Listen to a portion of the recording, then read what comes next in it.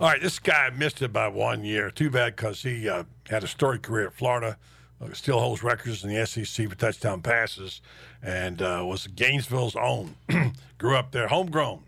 Chris Doering, now the SEC Network, Chris Doering Mortgage. And I want to get him on today to talk about maybe the team the year before that was better in some ways. When undefeated during the regular season, people forget, before running into Tommy Frazier in the buzzsaw called Nebraska, Chris Doering was on that team. Wasn't there 21 years and a night ago, as we speak, when Florida won its first national championship. And I've never asked you this, Chris, all the years I've known you. It must have been a mixed bag of emotions for you. One, proud of your Gators. On the other hand, having missed it by a year. Well, that's very insightful of you because, obviously you look at my senior year and the things that we accomplished as a team, that I accomplished personally. I mean, I had a chance to set the single-season touchdown reception mark in my final home game against Florida State. The same thing with the career record that day. Senior day, you're getting introduced against the arch-rival team that you really hadn't had much success about.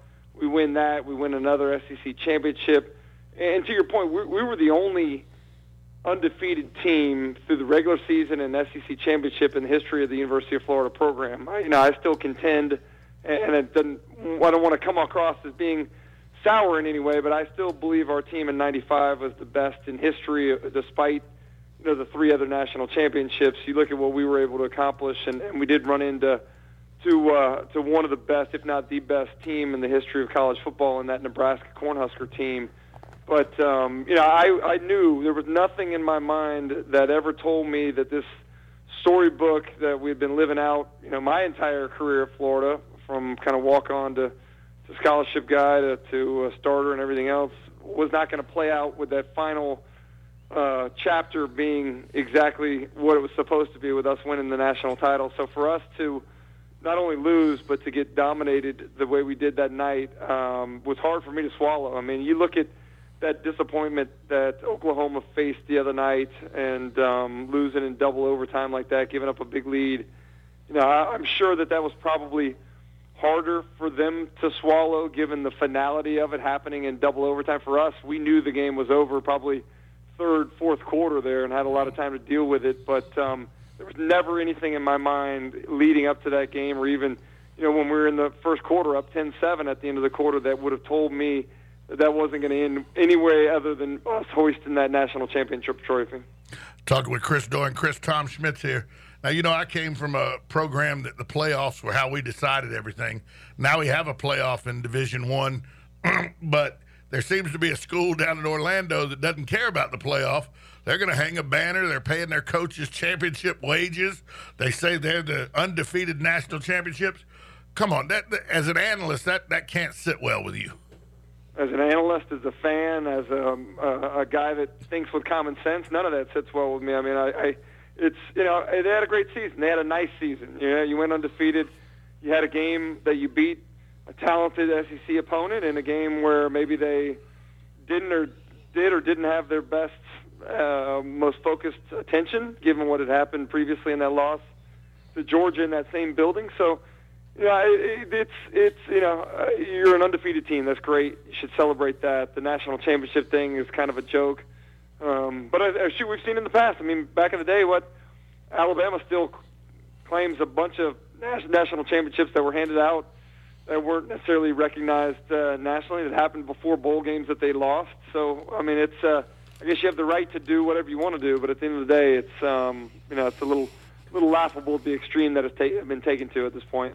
Yeah, we don't count anything for the BCS era, obviously, in that situation. And I know what you're talking about, the 16 national championships. But it's kind of a specious argument in a way. I mean, look, back in those days, number one didn't play number two. We know that. I lived through that whole bowl thing. I lived through the whole thing of who's a national championship. And by the way, the SEC didn't get a fair shake. SEC couldn't get on TV. Hardly at all back in the 50s and 60s. Yeah. And one of the reasons was people didn't like they didn't have black players. And there was definitely a situation there that, had a bearing on it. But now, I got to call you out on this because your old coach just told us just a few minutes ago, hang that banner up, man. Good for UCF. They should claim it. I'd do it too. Well, he claims that 1990 Yeah. championship, of which I agree with him. I mean, it was they were certainly best in the SEC that year, and then due to some things that had happened prior to any of those players or any of those coaches being there, they took the title away. But you can do whatever you want internally, and that's great. I don't think that's going to be widely recognized anywhere outside of the greater Orlando area. Chris, let me ask you this: we got now set up an Alabama-Georgia a national championship game, which most people thought was going to be the SEC championship game. Auburn had something to say about that in the Iron Bowl. But now we got Alabama, Georgia. I hear people all over Facebook, all over Instagram, all over Twitter. Well, it'll be a good game for the people in the Southeast and the Deep South, but it isn't a good game for anybody else. I just don't agree with that. Do you? Well, I mean, again, we're kind of biased being here in the center of all of it. But if you're a college football fan, you're going to be tuned in on Monday night. I've seen the same thing. I've seen UCF folks lobbying for fans not to turn the game on. I've seen other conferences complain about this coming down to just the SEC. But, I mean, is it not a plausible argument that two of the same teams very well may exist in the same conference? It's not like this is even a rematch of something we saw earlier in the season.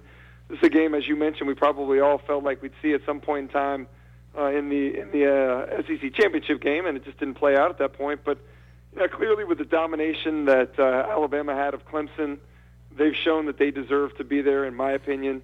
Georgia, to me, has been a team that I've been on for pretty much all the entire season. I look at what they've done in year number 2 of Kirby Smart's tenure in Athens.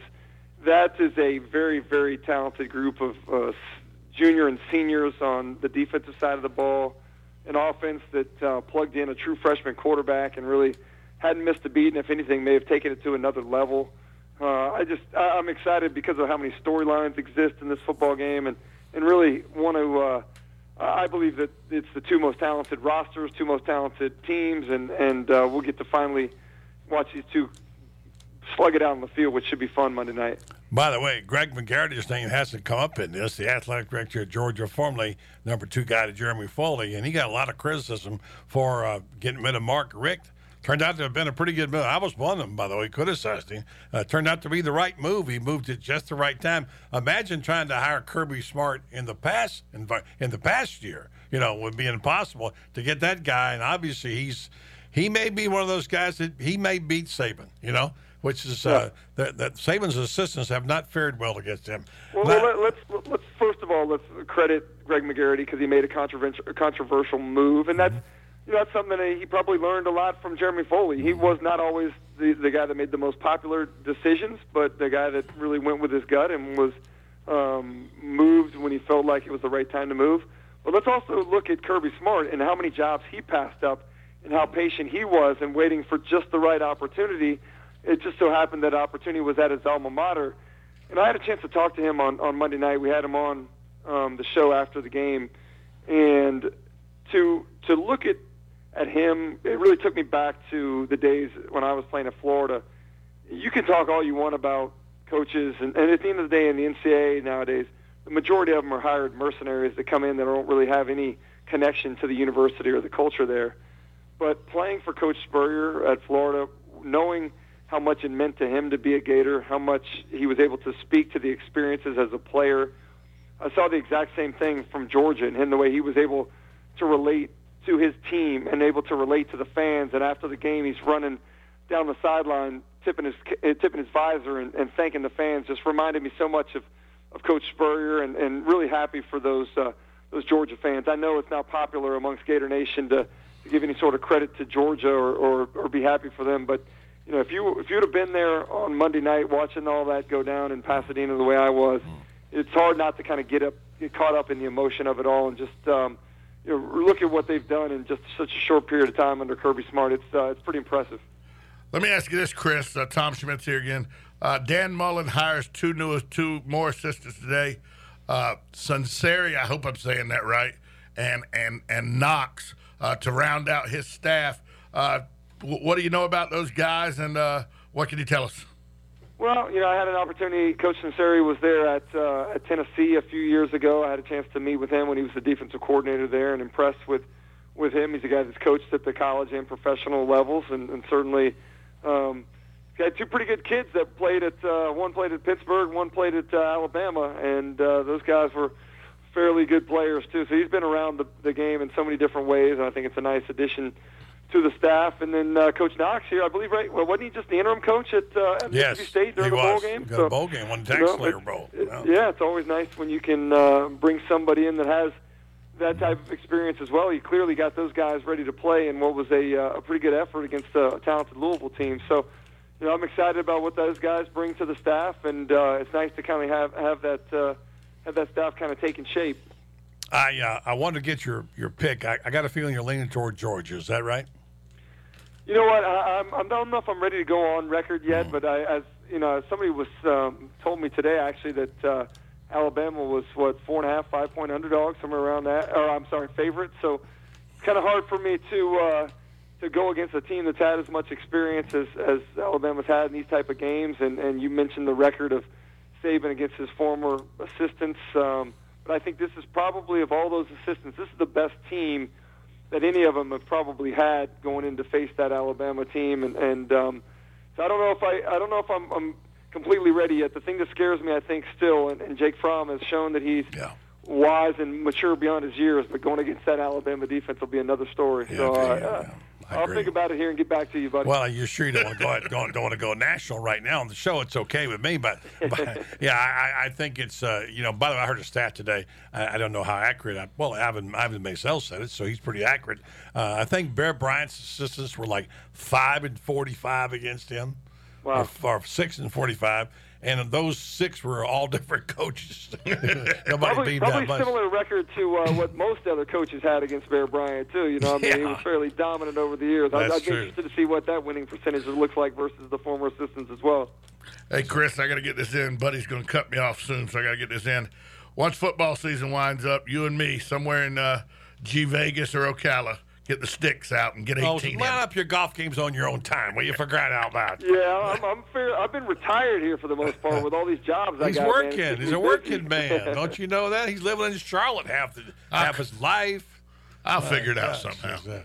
Well, you had a good year, Chris. I know you enjoyed your TV gig at SEC now and all the stuff, and I'm sure you're going to be doing it again. So it's been a good year for the SEC, despite the fact that their regular season record wasn't very good. But boy, oh boy, I tell you what, another national champion for the Southeastern Conference. That's going to be a good thing. Kind of funny, right? Given the regular season record, given the bowl record, to have two teams from the SEC playing for it all, I think it's a great statement again. And I just love, you guys are on board with this with me. I love the way that our conference, unlike everybody else's conference, kind of comes together and celebrates. Even though we're rivals with Georgia and Alabama, kind of celebrates their success and cheers on the other 13 teams within our conference. Yeah, my friend Mark always said from Big Ten coaches, I can't get over what you guys do down here. We'd never cheer for Michigan. He's an Ohio State fan. So you're right. It's a little bit different in the SEC. You close ranks when it comes down to family. Hey, listen, Happy New Year, Chris. Thanks very much, all right? Happy New Year to you guys. Thanks for having me. Appreciate it.